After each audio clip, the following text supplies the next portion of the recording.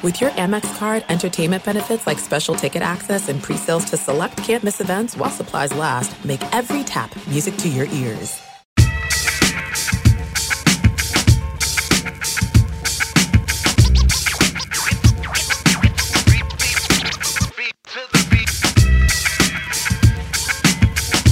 Welcome to the Chase Down on Leverage the Chat, your source for all Orlando Magic news. I'm Justin Rowan without my co-host Carter Rodriguez, as he thinks he's too big for the show.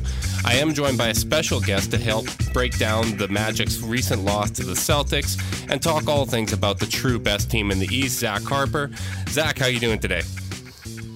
You know me. I can't pass up Orlando Magic talk. I know. Well, I mean, they're so good. I mean, Aaron Gordon's playing well. I mean, the shtick would really work. Still alive. Yeah. The Terrence Ross. I mean, he scored over 50 in a game once before. That was fun. Yeah, I mean, it was a long time ago, but he did it. I remember it. The shtick would work really well if I knew how to talk about the Orlando Magic. I mean, I don't know that Orlando Magic people know how to talk about him right now, because there's no, like, I get it. You're happy they're hitting 40% from three, and they're like, 6-4 or 7-4 or something like that at this point. So you're excited because you thought it was going to be another, oh shit, here's a 30-win season with the Orlando Magic once again, and maybe that's not going to be it. But there's no way you buy any of this as real, right? No, not necessarily. Aaron Gordon hero ball is very fun when it's working, but I don't know if it's going to work over 82 games. And I'm sure he's going to shoot 55% from three all year. I bet that's going to happen. I think that's as likely as J.R. Smith shooting below 20% from three for the year. You know me. I'm all in. I think JR's doing a brilliant job right now. He's getting all the misses out of the way now. And that way, the stretch run in the playoffs, 100% shooting. You can guarantee that. Well, it's just so weird to see JR scared to shoot at times. Like that hurts me to in my core. Like he's gotta at least take them. Yeah, that's like the. This never happened to my dad, but I would assume it's like if you're a kid and you think your dad's like a superhero, and then like you watch him get beat up in public, and it just shocks your world in so many ways. Like in a similar, like, so my dad was like this. My dad's a tough guy. He was like a champion wrestler in high school and went to college on a wrestling scholarship, and he was in the Navy, and he was a probation officer. Like he's a tough guy. But I remember he got kidney stones once, and like had to leave work at juvenile hall, and like we got this call that like, he had to be rushed to the hospital. We didn't know why, and we get there, and I'm like, geez, my dad, like, he's toughest guy I know, and I think I was like 20 at this point, 19, 20, something like that. I'm like, if he's having to go to the hospital, it's like, it's got to be serious. And then we find out it's kidney stones, and then I hear him like yelling in pain from the kidney stones, and it wasn't funny because he was in a lot of pain, but at the same time, like Kramer at the circus. All right, well, this is, yeah, exactly. I was like, all right, well, this is going to be funny later on. Right. This is one of those rare moments where I can see him in a vulnerable position. Right, exactly. So like J.R. Smith, like, being scared to shoot, it's rocking my world. I don't like it, but I feel like 4 months from now we're gonna laugh about this.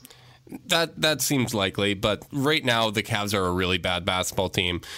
For anyone that didn't pick up on it earlier, we are not going to be talking about the Orlando Magic today, sorry. Instead, we got a special bad knees edition of the podcast, so I'm excited to have you on, Zach. This should be fun. To peel back the feels curtain for one moment, the EOB pod was a big reason of why I started getting into this, so it's really cool to have you on. For everyone listening, you can now blame him for needing to listen to me now. You empowered a lot of I don't want to wear that one. That's a lot of burden on me. Hey, if I can make your mentions a worse place, it's a good day for me. You've done that a few times. You're pretty good at it. I don't believe you, not even slightly. But the Cavs they're interesting right now. I'm actually making pretty decent money. I know Carter's typically the degenerate gambler on our podcast, but the last couple of weeks I've done well predicting the Cavs because they're predictably hilarious. on Thursday, I was like, wouldn't it be hilarious if they won against the Wizards and lost to the Hawks? And that's exactly what happened. And it's the most Cavs thing possible. Not that they necessarily looked great in the win against the Wizards. I know everyone wants to point at that and be like, oh, look, when they try, they beat any team. They still gave up just an ungodly amount of points. Right now, they're not a great basketball team, but they're a little bit better when they try. Yeah, I think the weird part is just that LeBron isn't going half speed, right? Like, he's not really pacing himself. Like, there was the whole thing about, I'm out of shape, and had a great opening night or whatever. And then the 57-point game, everyone's like, oh, this is out of shape. How great is that? And everyone starts patting themselves on the back for the same joke. But like, the problem is that he tried against the Hawks. Yeah, like he's trying in these losses, and the team just isn't. I don't want to say they're not good enough. They're just playing like shit. Mm-hmm. And so they're not playing well enough. Like, there's clearly enough talent on this roster. JR is not going to shoot 23% from three. Jay Crowder, I don't think is going to shoot below 30%, but also, like, I didn't trust that number last year. Right. Like, coming into last season, his career 3-point percentage was worse than Iman Shumpert's. Like, yeah, like, that's, not ideal, right? Like, no one's comfortable with Iman Shumpert shooting a 3-pointer. So, like, Jay Crowder, and it was kind of like, I think I wrote something maybe towards the end of the season where it was like, look, if this is Jay Crowder, like, he becomes the biggest bargain in the league on that $7 million contract. And, next time he comes up from free agency, if this is the player he is, he's going to get crazy paid. And, this is what the, star role player for these teams are supposed to be. But it was just 1 year of good shooting, great shooting, but it was just 1 year. And those 1 year, increases, I usually like to see, a minimum of 2 years before I really buy it, unless you can just tell that guy's a special shooter, which you never have had that idea with Jay. So, like, I don't think he's going to be a 28% shooter moving forward, but I don't know if he's going to approach 39%, for an extended clip either. And then outside of that, like, Tristan just doesn't, like, really do anything defensively right now. Yeah. Which is surprising to me. Like, Kevin Love is shooting horribly. And they don't let him play make enough. Like, Derrick Rose is whatever. I don't even care at this point. Like, he's just this entity that is strictly in the NBA to give us a talking point and to make people in Chicago feel pride for reasons beyond I just don't get it. Like, he just doesn't seem like someone you want to rally behind. Like, I've never really understood that unless it was the hometown thing in Chicago. But outside of that, like, I just don't get it. And he was like, that MVP year, he was great. He was a lot of fun. And it sucks that, like, I don't know what to think about that off court stuff that he went through last year, or at least what the trial was last year.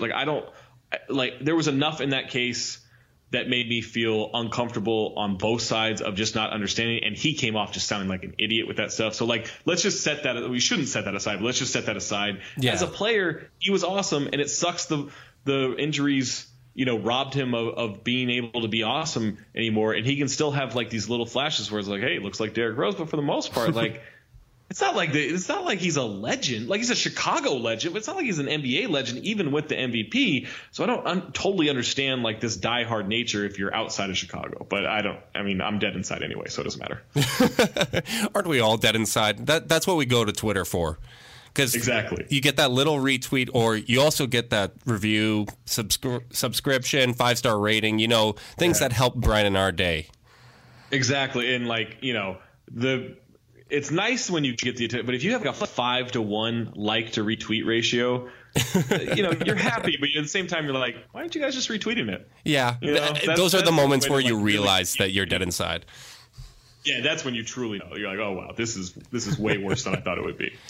Yeah, the Tristan stuff is really kind of problematic. I mean, we did have Windhorse on the pod last week, and he was talking about how he was playing through a knee injury early in the season, and even though he's not one to typically talk about the injuries, that he felt that it was still affecting him. And with this calf strain, the hope is that it also gives him time to kind of heal up that knee injury, because as much as Isaiah Thomas coming back is going to help things, as long as he can return to, let's say, 80% of what he was last season, I think Tristan Thompson is far more important in terms of the Cavs getting out of the East, because in the past, it seemed like it would be a long shot for any other East team to overtake the Cavs and go to the finals. And I mean, obviously the Gordon Hayward injury kind of limits Boston's chances there. But without Tristan Thompson completely effective, like he's the one guy that can actually anchor the defense on the interior.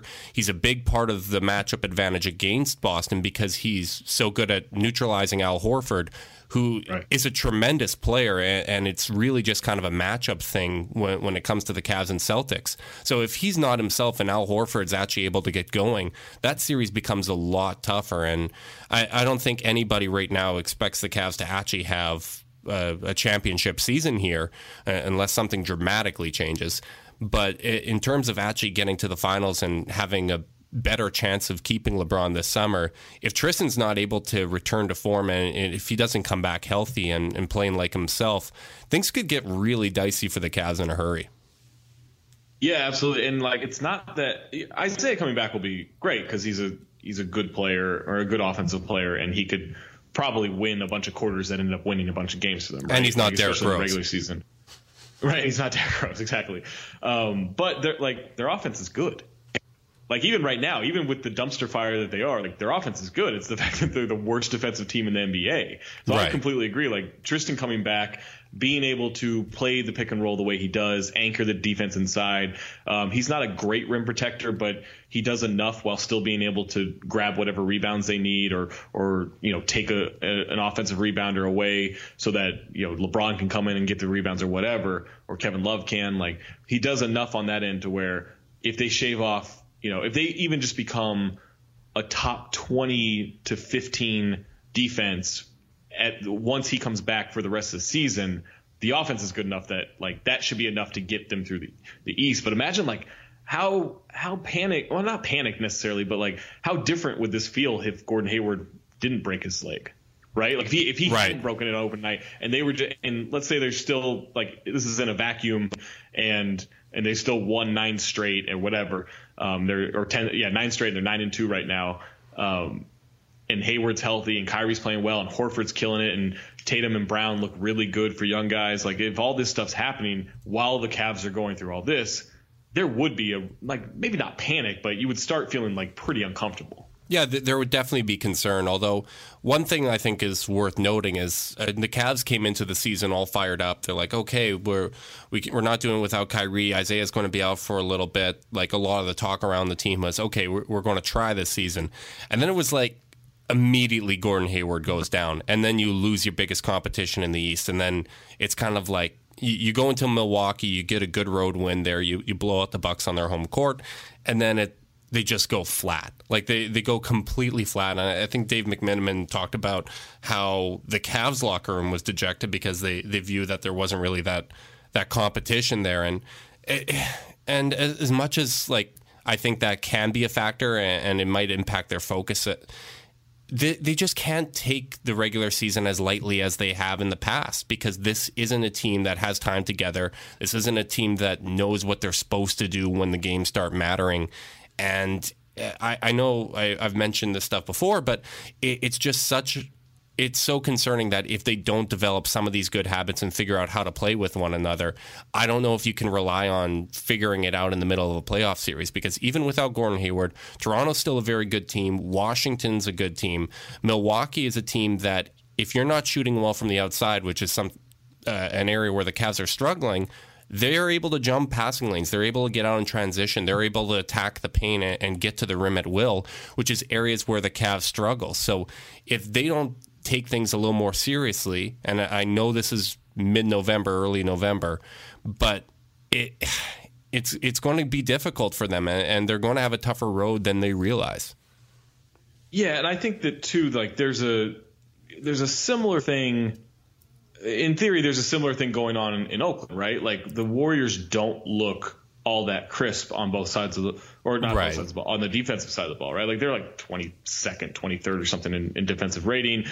They've been defending horribly, but they're also like having the greatest offensive season we've ever seen. Right. And it's only 10 games, but like they're, talking to Steve Kerr had a great session in a scrum before a Clipper Warriors game that I was at, earlier this week or last week. And he basically talked about like, look, we can't, like, this is such a long, hard road. And I've done this before, like when I was on the Bulls, that third year in 97, 98, like, look, like it's just hard. It's hard to have yourself mentally ready. Like, I think our legs are fine. It's the mental fatigue of these long extended seasons with this high pressure situation. And I can't just snap at these guys in November. Like I can't do that. Like that's not going to do us any good. Sometimes you have to wait for the team to come to you and to be ready. And my job is making sure we don't form bad habits in the process. Like you can't flip a switch if you've been developing bad habits all season. So we have to find that balance. With the Cavs, it's a similar thing. Like it's not terrible that they're losing games or that they're playing bad defense. It's that you can see the bad habits forming. And you can keep saying like, whoa, Tristan's back healthy, and when Isaiah's back healthy, this will change. And yeah, maybe it will, but not if everyone on the team is just developing these horrible habits that make it even harder to work your way back to that championship level or just Eastern Conference championship level. Yeah, and it's hard to even, like, with how bad they are defensively and how poor the communication is, it's tough to even figure out what type of game plan they're implementing. Like, I think Chris Towers had noted that Jeff Green, there was multiple possessions in that Hawks game where he was switched on to point guards, and he asked, is this a trend with the Cavs this season? I'm like, there are no trends at this point. Like, there's just there's no cohesion at all. And it's like, even if they stop the initial looks or whatever the opposing team's trying to do, all of a sudden, as soon as they get into their second and third look, everything falls apart and guys are left standing around and throwing their arms up at one another, or in Kevin Love's case, ripping his jersey in half. Like, there's just... At least they're interesting. Like with the Cavs, even when they're terrible, there's so much going on that at least it allows us to have content for a podcast. Right. And I think the troubling thing is, like, all right, obviously the defense, they're getting torched at the 3-point line. Oh, like absolutely torched. Like we're 10 games in. They've already been outscored by 96 points at the 3-point line this season. Mm-hmm. I mean, it's just bad. And so it'd be one thing, like, I think there's stuff you can do if they're just giving up too many shots inside. Like, you can tweak defensive rotations and get guys in front of each other. But if you're missing the rotation to recover to the 3-point line, that's a much worse sign to me than giving up stuff inside. And I know the shots inside are ideal because those are the easiest ones if you're just getting layups all day, right? Right. Even when you're factoring in the third point from a 3-pointer. But if you can't cover the perimeter at all, especially against a Boston team or a Toronto team or a Washington team, like these teams all have shooters. Yeah. And they all have versatile shooters, like guys who can play multiple positions. So like they're going to have to be able to switch and recover and chase and, run guys off 3-point line. And they're just not doing any of that. And there's a lot of time left. Like, we keep having to make these qualifiers. There's a ton of time left. And eventually it will become a point where it's like, oh, right, they've got LeBron. Like, right. That's the trump card in the East, right? It's like, oh, right, LeBron still exists, and you get to the playoffs, and that's good enough in the East. But at a certain point, like, you can't give up 41% at the 3-point line. Mm-hmm. It's so funny, like, when people really dive into early season quotes and stuff like that coming into training camp. And with the Cavs, it was like, okay, this is going to be a different team. I know a lot of people, and even myself included, I thought there's a chance that this is going to be a better regular season team than last year because you got guys with a chip on your shoulder. You got Jay Crowder, who's upset about being traded. You got all these, hey, Boogie, how's it going? But you got all these guys that are like pushing to remain in the NBA. You got Derrick Rose that's motivated. You got young players like Jetty Osman that want to break into the NBA. And you got LeBron who's likely pissed off and is going to be playing more power forward, somewhere where he has more impact. But just so little of what they said going into this year has happened. Like, Derrick Rose said, oh, well, the NBA made me into a scorer, and I'm going back to my facilitating roots. Well, his assist percentage is like down to 10.2, which last year was his previous career low of like 23. So he's just not passing to absolutely anybody. Jeff Green he's not occupying the Derek Williams slash and fast break role. They're running like pin downs and post ups from 18 feet out with Jeff Green, and just the pieces aren't as seamless of a fit as last year or in years past, but how they're being used, or at least the decisions they're making on the court, is just baffling. Like, you can do so much more with the talent that's on this roster, and it seems like the guys just don't know where to be. Like, I don't think this all falls on Tyronn Lue. I think it's simply guys just kind of freewheeling out there often. Yeah, I mean, I do think Lue has some real issues as a coach, and I don't know how good schematically his stuff is, and I've never been all that impressed. And I don't want to take away from the title because it was amazing, but one fluke title away from him looking like a pretty bad coach, right? Okay. Like, or at least a pretty bad playoff coach in my mind. And so I'm not terribly impressed with him, but I also think, like, at a certain point, like, the players just have to be better. Like, there's too much talent to the point where people are criticizing Jeff Green. And I'm not. Jeff Green's Jeff been Green okay. Yeah, I'm looking at him. I'm like, I don't know. He's been like the third or fourth best guy on this team relative to what his role is. God. Right? Like that. Like, yeah. No, you're like, right. Like, I look at Jeff Green. I'm like, man, he's not even like the top 10 problems I see with this team right now. Which I like. That's an amazing realization to have at a certain point where it's like, yeah, Jeff Green is like actually scoring for them, and no, he's not a good defender, and no, he's not doing all this other stuff, but like at least he's scoring at a rate that isn't detrimental. So you're saying this is the year for Jeff Green? Sixth man is locked up. Oh God.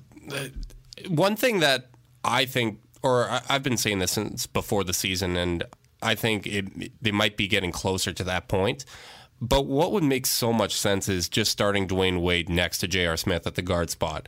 Like, if Rose is just going to attack on every single possession where he touches the ball and not use Kevin Love more and not rotate the ball at all, like, just let him do that with the second unit. Let J.R. Smith guard point guards as he always has done, and then wait on the lesser of the two guards.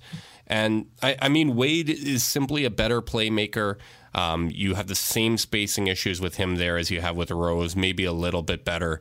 But I just think it would help the cohesion of this team so much more. Hello? Sorry, Boogie actually just unplugged my headphones, so I heard cohesion of this team, and that's all I heard. No problem at all. I was just saying how the Cavs should start Wade next to J.R. Smith rather than... I agree. Like, I think that I don't want to lump all Memphis point guards together by any means, but like, you look at what Tyreke Evans is doing in Memphis right now. I'm at University of Memphis point guards, but you look at what he's doing for the Grizzlies right now, and like Tyreke Evans, like this is kind of like, once we figured out, this guy's not a cornerstone by any means, he may not even be a starter. Like, this is exactly what you wanted out of him, right? Like this rebirth into being like this hyper aggressive attacker, and it helps that he's shooting well from three, and we haven't seen that consistently from him over the years, but like, he's shooting well from three, he's killing in pick and rolls, like he's just asked to go out there and attack in second units, and it's working really well. Like, maybe that is the role that Derrick Rose needs. Yeah, like, I agree. I mean, he's not playing well, I don't think, but like, all right, 15 points a game, 47% shooting. He's not hitting threes, and he's not really getting to the free throw line, and he's definitely not passing. But all right, if his job is just to go out there and demolish second units, I think I don't think he would be as good as Tyreke Evans has been so far, but I think there's like a middle ground there to where that's a better role. And Dwayne Wade is a much better passer, and you're right, he's like, it's the same level of a lack of floor spacing. So at least get a guy who's I think in theory, a better defender, especially if he's guarding twos. And he's got more length. Yeah, exactly. And you've got more length. You've got a little bit more size. JR's guarding point guards, like you said. And the 3-point shooting, I think, from JR will eventually come around to where, like, that's not really an issue anymore. And you could say that with him next to Rose as well. But you can play more inside out with Wade because he's looking to pass and because he can post up and surround him with like Love and Jay Crowder and LeBron and those guys to kind of play off that. Whereas with Rose, it's just go attack, and when you don't pass, like either you'll hit the layup, you'll hit the floater, or we'll just have to go grab an offensive rebound. Right, and it's so tough to watch. Like, Rose was good in the Washington game. Like, basically, his game is the same every single game. He just attacks the basket on every single play, and whether or not he makes his layups kind of determines how effective he is that night. He didn't make any against Atlanta and like actively sabotaged the team every time he was on the court. But against the Wizards, like, he was better. But the effect of that is all of a sudden you have Kevin Love, who only took 5 shots the entire night, and they were all like basically corner threes. Like, a big part of Kyrie going was the hope that Kevin Love is going to be able to step up, and maybe he's not capable of being the same guy he was in Minnesota anymore. But he's still in his prime, and he's still likely able to shoulder a bigger load than he has in the past. He's still probably able to be utilized more as a passer, initiating sets and stuff like that. And I think you have a higher likelihood of doing that with Wade in there rather than Rose, who just isn't going to get him the ball. And typically when LeBron's getting the ball, unless you're spotting up as a shooter, there really isn't a lot of involvement from LeBron. Like, you don't see him run the pick and roll looking to set up Kevin Love or anything like that. It's usually drive and kick with him, which, Love is capable of doing that role, but it's just not the best use of his talent.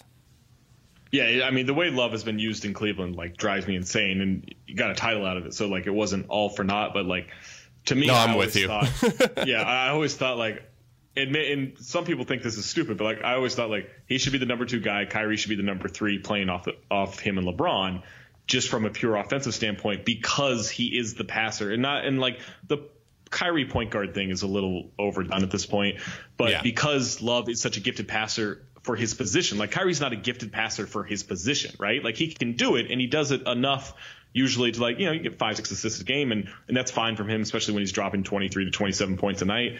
So that's fine. But with Love, if he's giving you 3 to 4 assists per game, that's not typical for power forwards. Mm-hmm. So to be able to utilize that, you can kind of just throw off these defensive schemes a little bit better. Now with Kyrie gone, it is insane to me that Kevin Love isn't used more as like a go-to guy and a facilitator. Right. And so, and to that point, like, if he was playing alongside Wade more in the starting lineup, and Rose is coming off the bench, Wade is a brilliant cutter. Like, he just knows how to space the floor. Like, people have written, I think Tom Haberstroh wrote about this years ago, like, the gravity of him despite not being a shooter. There's a lot going on with how to play off that, and Love is such a good passer that he'll be able to find him in all the situations. And obviously, like, he can find LeBron, he can find Jay Crowder, he can find Tristan. And so, like, there's a lot you can do there. You can find JR. But with Rose, it's weird. It's like he cuts in the way of his teammates so often. Like, he'll cut where another guy is cutting. He'll cut into a driving lane LeBron's trying to create. He'll cut, like, into a Kevin Love post up where it's like, I'm like, oh, they're going to run a handoff here. Nope, he's just in the way. Like, he's just in the way. He's just a child who's run onto the field. Like, that's what it is. Like, it's this weird thing of, like, I've never seen a guy who's still good enough offensively that you would think he would have just a better awareness of where to cut and when to cut and how to utilize that. And it's like, I'm not even trying to crap on him, right? Like, I can't understand it. Like, it's weird to see him cut seemingly at the most detrimental times. Know what it reminds me of? It reminds me of when you're playing pickup with a bunch of people and you have that one guy that his main sport was football and he has almost no touch at all. But, like, he's just aggressively cutting all the time, and it never makes any sense. That's what Rose feels like to me. Right. Yeah, and, like, give him the ball and let him drive, sure. But when he's cutting in the way of things. That offense that's still pretty good, it slides a little bit, and you end up having to create tougher shots, and then you look like you're just coached by Jason Kidd. Mm-hmm. Yeah, it's one of the – God, Jason Kidd's been bad. But that's a story for another day. But one of the frustrating things about covering the Cavs and talking about the Cavs is if you make too big of a deal out of things, especially in the regular season, you're going to look ridiculous to some extent. But then if you just simply say, oh, everything's going to be okay, they have LeBron, then you come across as a homer. But one of the things that actually does concern me so far this season, and I think it should be concerning to Cavs fans, is with Kevin Love, just how they're not getting used to him running sets and initiating the offense. Because I know Isaiah Thomas is going to come back, and he's a he's a great offensive player, but so much of what he did last year was working off Al Horford and using a lot of sets similar to what they could do with Kevin Love. And you're seeing Kyrie get a lot of easy looks working off of Al Horford in Boston. And I just don't think Isaiah Thomas, I don't think you can have him come back and just plug him into all the same sets Kyrie did. Like, I don't think you can just tell him, okay, work in isolation every single play and score 25, 26 points per game. Because that's what Sacramento and Phoenix asked him to do, and he wasn't as effective as a player. Like, I just think, as you mentioned before, even Dwayne Wade cutting baseline, he's such a smart cutter that I think you can take advantage of that, especially if you're running action with Isaiah Thomas and Love or LeBron and Love. But if none of those sets are being implemented, I think once Isaiah Thomas comes back, it's just going to be more awkward standing around and trying to figure things out for a while. And the only way that they can kind of minimize that and make the transition smoother is by implementing some of those sets with Love now. Yeah, and it's not just about like making sure the guards are used to it. Like, I think Kevin Love is super talented and he's a smart basketball player and he'll be able to work it, but you can't just flip a switch and say, okay, now we're running this stuff, like, because Isaiah Thomas is back. Well, you have to run that with him and other guards so that he is in the repetition of it. He knows where he's supposed to be. He knows where everyone else is supposed to be, and guys are comfortable playing off it to where you are just plugging in a guard. Because if you were to flip that switch and just say, all right, now we're going to do all that stuff that you did with Horford, except now you have Kevin Love, who's a lot better at all that stuff, right? Right. He's a lot better at doing all these things that you were so successful with Al Horford. Go do it, except Love hasn't been doing it this entire season. Yeah. So now, like, he hasn't done it in years. Right, exactly. Yeah, he hasn't done it since really Minnesota. And so now you have two guys kind of trying to relearn this stuff with new teammates, and it's just too hard to do. So I agree, like, they should be running this stuff because I'm a Horford, like, I like Al Horford, but he's not nearly as good on offense as Kevin Love is in really any aspect. Right. And that's not a knock on Al Horford. It's that Kevin Love is that good offensively. They just never use him, and we've all forgotten it. Yeah. Kevin Love's pretty damn good. Yeah. I don't want to say they never use him. He has a 25% usage rate, but they don't use him in the ways that would be the most advantageous. Right, and I agree with you. Your point earlier about how they could have used him more with Kyrie. Like, I think they could have made everybody's lives easier. They could have made Kyrie's easier. They could have had a better, less predictable offense if they used Love more in those ways. But I mean, that, and you can look at too, like even looking at other teams. Like, look at what Blake Griffin and JJ Redick were able to do with, like, dribble handoff situations, right? Like, they torch teams. Like, you telling me Love and J.R. Smith can't do that? Mm-hmm. You know, like, there's just so much they can do. And I'm not saying you build your team around Kevin Love. Like, you have LeBron. Let LeBron do what, LeBron things. But you can stagger things to where Kevin Love is the main star on the floor when LeBron takes a break. And at least offensively, you're not losing anything. And you can do so much with that. And that was my problem with Blatt, and that's my problem with Lou. And I'm not trying to come off as like a Kevin Love homer by any means. I know I've seen what he can do up close, and they don't do really any of that. Right, and I'm a bit of a Tyronn Lue defender. Like, I think overall he's a pretty good coach, and the accountability stuff, I always found it tough to hold him accountable for the lack of effort in the regular season and stuff when it was clear David Griffin, the general manager, was okay with it. Ownership at the top was okay with it. It was the approach LeBron wants to do. So if it's an organization-wide decision, then it's tough to really pin that all on Lou. But when you talk about the schemes and how they're used, like, that's not something that it's like, oh, we need you to go 110%. This is simple stuff that can make everybody's lives easier, and the Cavs just simply don't do it, and it's frustrating to watch year after year. And it was funny before the season.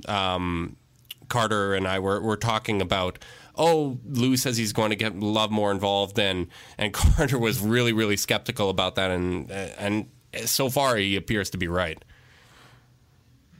Yeah, he does appear to be right, and I think too that.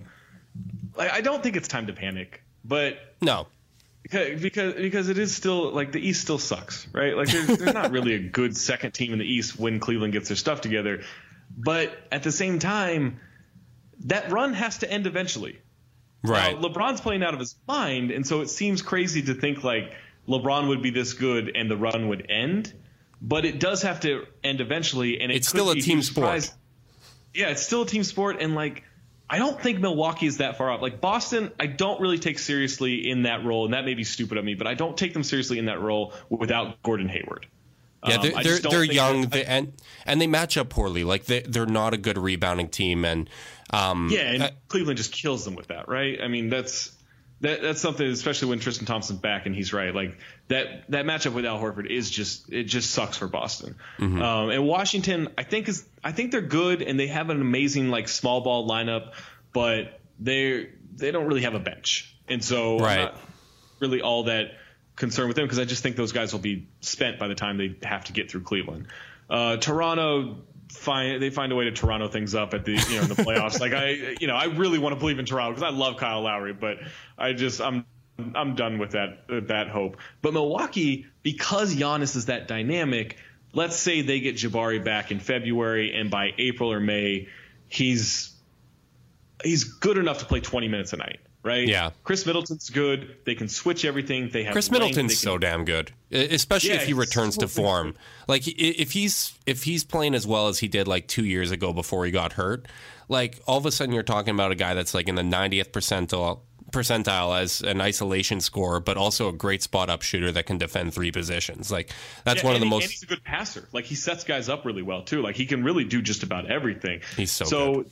Then you're asking like guys like Brogdon and Dellavedova and Thonmaker and John Henson to just fill their role. Like not like go beat LeBron. Like you just have to fill your role and compete with the other guys on Cleveland's roster. Like I don't think it's that far off to think Milwaukee could be the team that overtakes them. Now this year that seems optimistic because they do have a lot to figure out, and Jason Kidd is still their coach. And I've been a Jason Kidd coaching not fan, but just like understander in the past couple of years. This year I'm watching, I'm just like, what is happening? Like this offense is Earl Watson-esque, and it's just that you have Giannis and he's that good to create everything for everybody, create stuff for himself.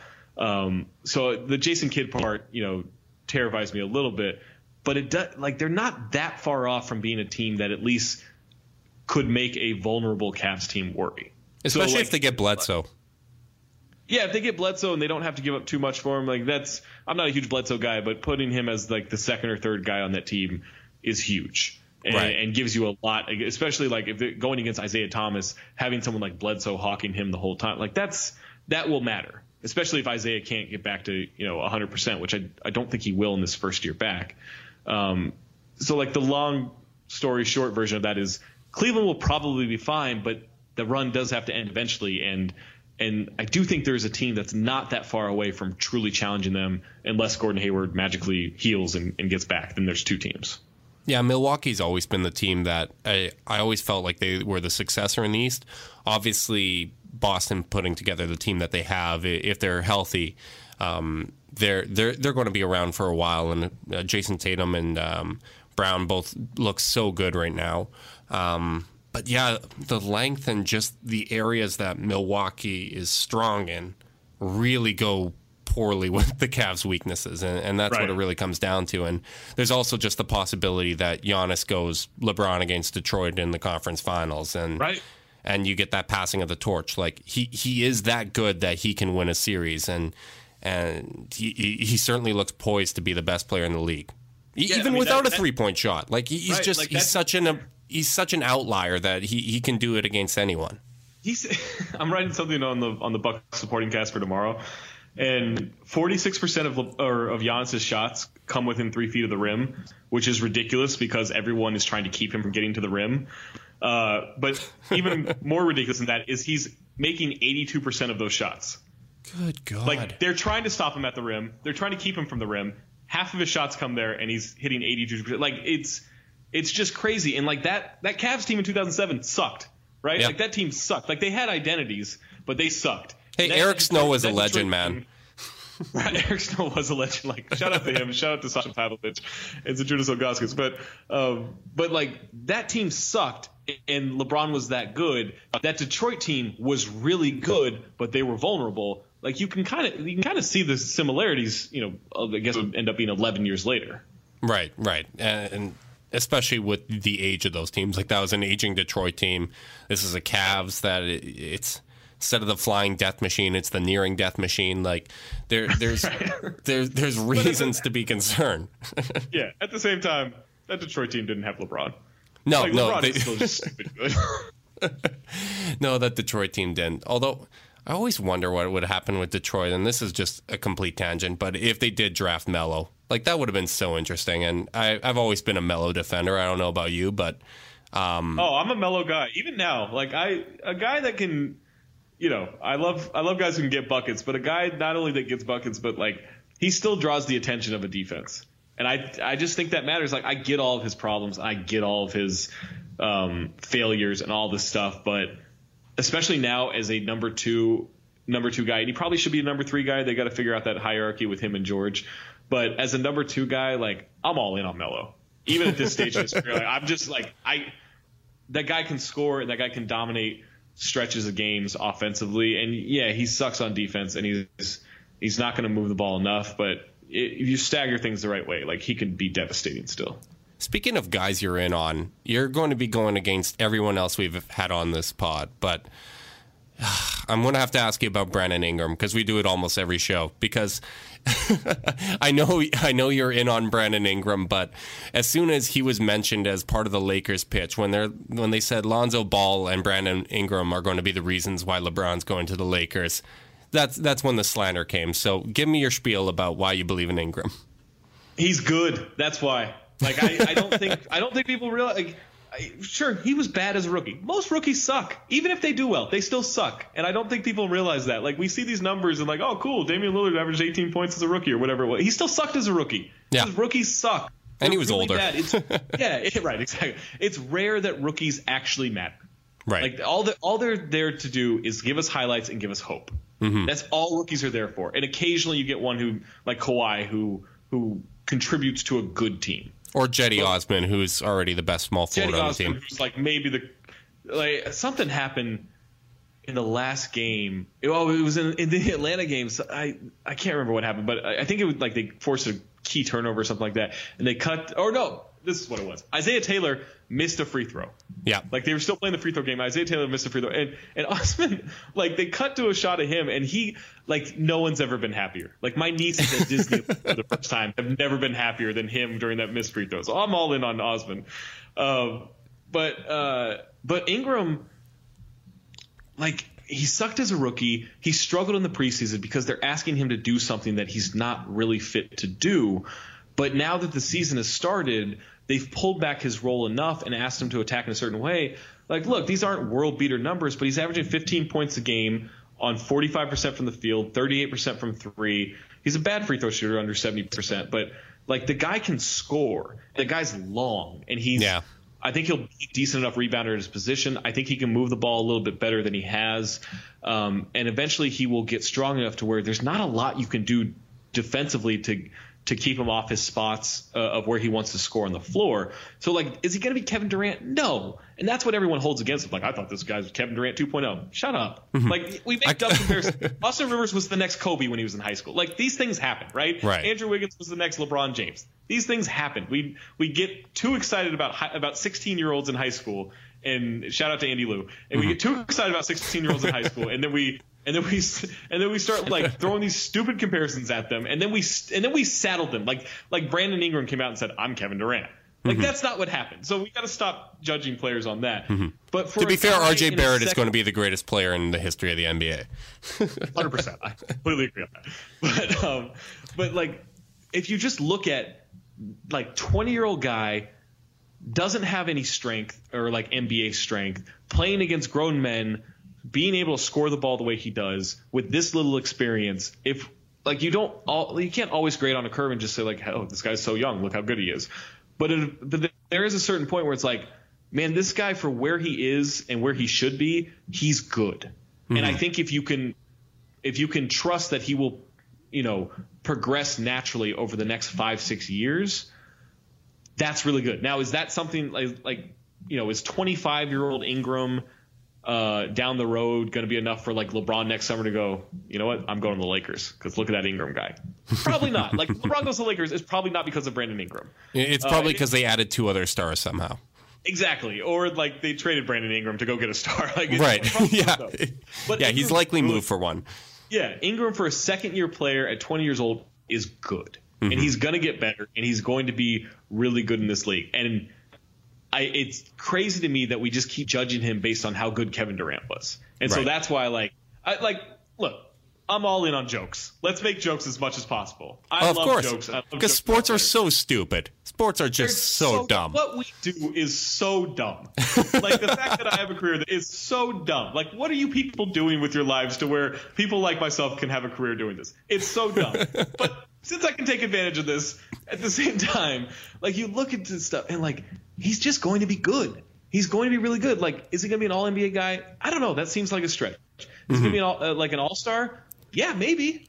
Like, he could end up being that good. And at worst, I think he's like a 20 to 23 point per game scorer in his prime on really good shooting percentages and moves the ball a little bit. And defensively, like, I think he'll end up being a good player. He's not right now. But I think with his length, like, it's unlikely he's Darius Miles.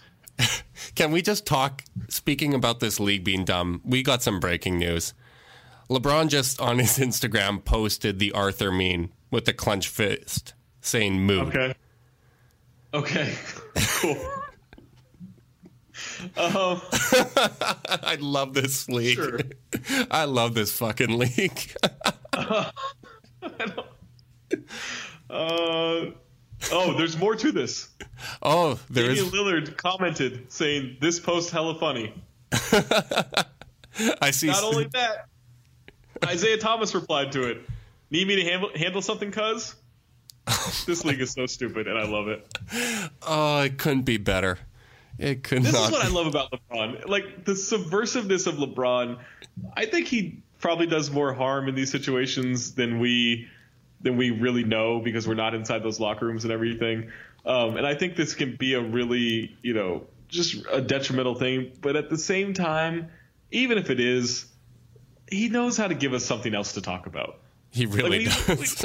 Like, the fact that we were like looking at him wearing a Yankee hat in 2010 and like, whoa, does that mean he's going to the Knicks? Is he trying to tell us something? Like, and then he'd throw up the hands and everyone's like, oh, he's signing with the Nets. He's going to be with Jay-Z. Remember how big that was?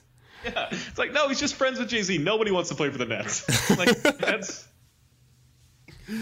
Oh, he's the best. And the people that have like this perception of him being like this super controlling guy that tells the Cavs exactly what to do, it's clear he's way too passive aggressive to take that approach. Like, he's always going to communicate through Instagram.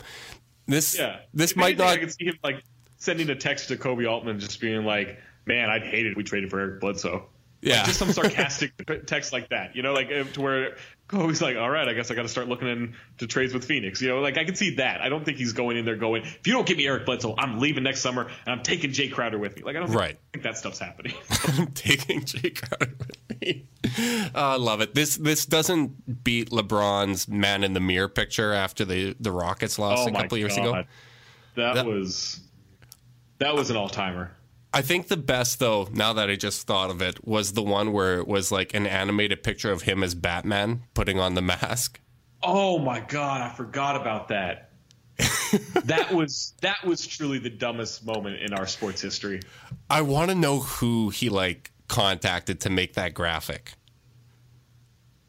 God, I kind of just hope it was on some random Tumblr that he found, and this guy has never spoken up saying, hey, that was mine. Like, just some random Tumblr where LeBron is like just searching LeBron superhero. It'd be really great. And that came up. He's like, I'm gonna use that. It'd be really great if, like, you know how Twitter now, when you take like the code from someone's like image or video, it now says like the source of it. If that was around back then, it was just some random guy with like 200 followers that LeBron like stole a meme from. Then it's just like via Tumblr's, Beefcake 69 or something like that. Like, it was just some random weird name like that. And everyone would be looking at that guy's location and figuring that's where he's going to play next. Right. It's like, oh, that guy's in Albuquerque. That's pretty close to Phoenix. Maybe he's going to be a Sun. I see the Phoenix Suns just sent the Brooklyn Nets Twitter account the Arthur meme. This night's going to get weird and fun. This is going to get. We have like 3 games, and it's going to get real stupid. Oh, and I can't wait for the aggregators to hit that. I mean, I'm one as well, but still, it always tickles my heart. If you're aggregating that and you're not making fun of just what we're doing as a society in sports, like you gotta reevaluate some things. Oh, here's the first one. LeBron's angry Instagram post could be about watching Kyrie or a message to the Cavs. What if he just like bet a ton? Like, what if he put like $300,000 on the Packers, and they're just getting smoked by the Lions? He's like, God damn it. I had no idea football was happening, but I guess it is Monday. All right. Before we get you out of here, you have to play the little game we've had going on now. We call it Net Positive, where we look at the upcoming week for the Nets, because the Nets are obviously going winless for the rest of the year, and you need to gas up their opponents and say nice things about them. So right now they're playing Phoenix. We don't care about Phoenix. We talked about them last week. Their opponent tomorrow, though, is Denver. They're in Denver. Say nice things about the Nuggets. Say nice things about Jamal Murray, because I'm Canadian. Jamal Murray does the arrow thing right after a made shot. I love that. I'm a big Robin Hood fan. Robin Hood, Prince of Thieves. Great Kevin Costner movie. Really into archery. It's maybe my favorite summertime Olympic sport that doesn't get talked about enough. So big into archery. So big into Jamal Murray. And Nikola Jokic. You know, the internet loves him. The internet really does love Jokic. All right, on Friday, they play Portland. Other than commenting on Instagram posts, what do the Blazers do well? Well, Damian Lillard's new album is really good, like legitimately good. Like, is not it? just like, hey, yeah, it's good. It's not like oh, Shaq made an album, we got to pretend this is good, or oh, Dwight made a joke, we have to pretend he's funny, right? Like, it's not one of those things. It's like it's actually a good album, like front to back. If you listen the whole way through, the stories, or like not the story, but like the vibe of it flows really well. Good songs. There's just a couple of like the R&B hits that I'm not big on. I wish he would stay away from that a little bit, but as a rap album, really good. CJ McCollum, really interesting guy, obviously a killer on the court, great scorer. He interacts with me on Twitter, big fan of that. Yusuf Nurkic might punch somebody. We don't know. We don't know what he's going to do. He might wrestle a bear at halftime. He could be in a pottery class and just be really good at that. Like, he's a man of many talents. Mo Harkless, you can sing, how could you be Mo Harkless? Yeah, puns are good. The tune of Kanye. And yeah, that's a good pun to make. Al Farouk Amino, you can say, you've got to be Farouk and kidding me. Like, a lot you can do with this Blazers team watching them. All right, and finally, we got the Utah Jazz, which, I mean, Utah's nightlife is probably going to take care of that game. Tell us a little bit about Utah. Ricky Rubio. He's fun. I still love him. He's got crazy hair right now. And now he shoots. And now he shoots. He's been hitting jumpers since like last February, and it's a real thing. He can actually shoot off the dribble. It's real weird. I'm still trying to come to terms with it. Rudy Gobert looks like a Tim Burton drawing. Derek Favors is shooting threes now, which is weird. Joe Ingles looks like a 6'9" mechanic. What else? Donovan Mitchell's super fun. He's gonna dunk on somebody. So he's gonna dunk Rondé Hollis-Jefferson into the rim, not the basketball. He's gonna pick up Rondé Hollis-Jefferson and dunk him in the rim. Joe Ingles really has the best dad bod in the NBA. It's not even close. Yeah, absolutely. Oh God, the only thing that's really frustrated me with this Cavs season is the loss to the Nets. Like, that was the one that I was like, okay, really? Like, I get you're going to lose to bad teams, but why do you have to lose to Brooklyn? Yeah, you can't hurt the draft pick like that. Like, that's really. I know it's been a while. It's been like 4 years since the Cavs were tanking, but you have to. There's got to be some muscle memory there to know, like, the true tanking aspect of it is you make sure the pick is as good as possible. Mm-hmm. Now, the Cavs aren't tanking, but they should make it to where it looks like the Nets are tanking, and they didn't do that. Maybe that's what they've been doing, like, since losing to the Nets. They're like, oh, well, we blew that, so now we have to make sure Orlando, Atlanta, Chicago, all these teams. They're just trying to even it out. Oh, I like that theory. I think that's good. Now they realize we screwed this up. We gotta fix this. Light years, man. Light years. Yeah, no, they know what they're doing. Now, all right, now I'm in. And who knows? Maybe they're just deciding we're not going to be good this year. We're going to get 2 top 5 picks. We're really going to round like you think LeBron wants to play with Lonzo and Brandon Ingram? What if we got Luka Doncic and Michael Porter? What if we did that? Yeah, you know, and they're resting. They're resting him up. He's going to be rejuvenated. They're waiting out the Warriors. They're hoping that Kevin Durant likes someone else and joins the Rockets or something next year. Right.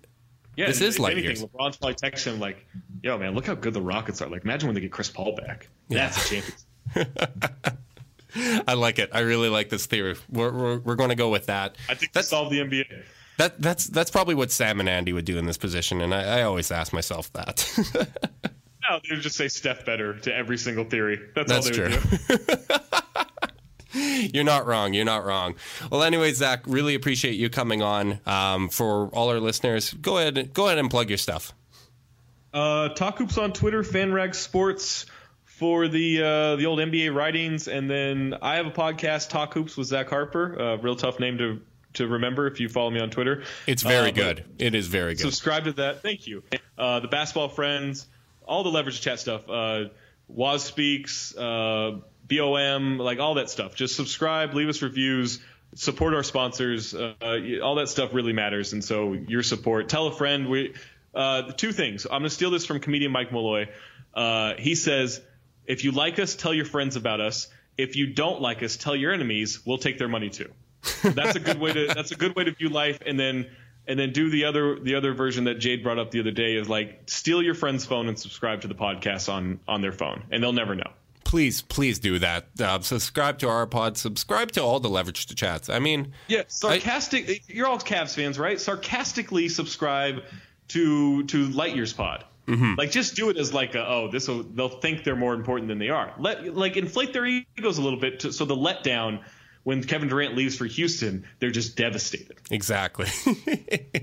Exactly. And man, like, honestly, I know I'm being a plug right now, but I really do love all the pods that we got going. Waz Speaks annoys me. It annoys me how good Waz is. Like, that guy's going to be a star. I don't know what he's going to do. He's going to be arrested he's going to be on some kind of list from the government or something. Like, he'll be in Guantanamo or something. Like, we don't have to, like, it's good, but it's not going to last long because he's going to get arrested or something, he says. Well, it's between Waz getting arrested and the Cavs becoming irrelevant for which pod's going to go down first. So let's hope LeBron stays. Let's hope Waz gets arrested. Well, I was going to take the different approach. I was going to say let's hope Waz stays out of jail and LeBron stays in Cleveland. But I don't know. Maybe we do pivot to an Orlando Magic podcast. That could work. Right, but if we have to sacrifice one, it's probably Waz. That should be a poll. What's more likely, LeBron leaving or Waz going to jail? That's 100% be a poll with this podcast. I love it. All right. Well, thanks a lot for coming on, Zach. It's a lot of fun, a lot of great insight. As we've both said shamelessly a million times, rate, review, subscribe. It's the best way to support the show. Also, support Draft. We're not doing a live read. I'm not going to do a live read. But yeah, download Draft and use promo code LTC. LTC or TBF. I got my own code. Talk Hoops, all one word. Screw those other codes. We got to pump up my ego now. Sarcastically pump up my use a promo code Talk Hoops. Don't use the other one. Well, no, you use the other ones. Yeah. Just don't use anyone else's outside. Yeah. You were influenced by this pod, so go use Zach's code. That's the best way to go. Yeah, you can add me Talk Hoops TBF on Draft and challenge me to a draft and lose.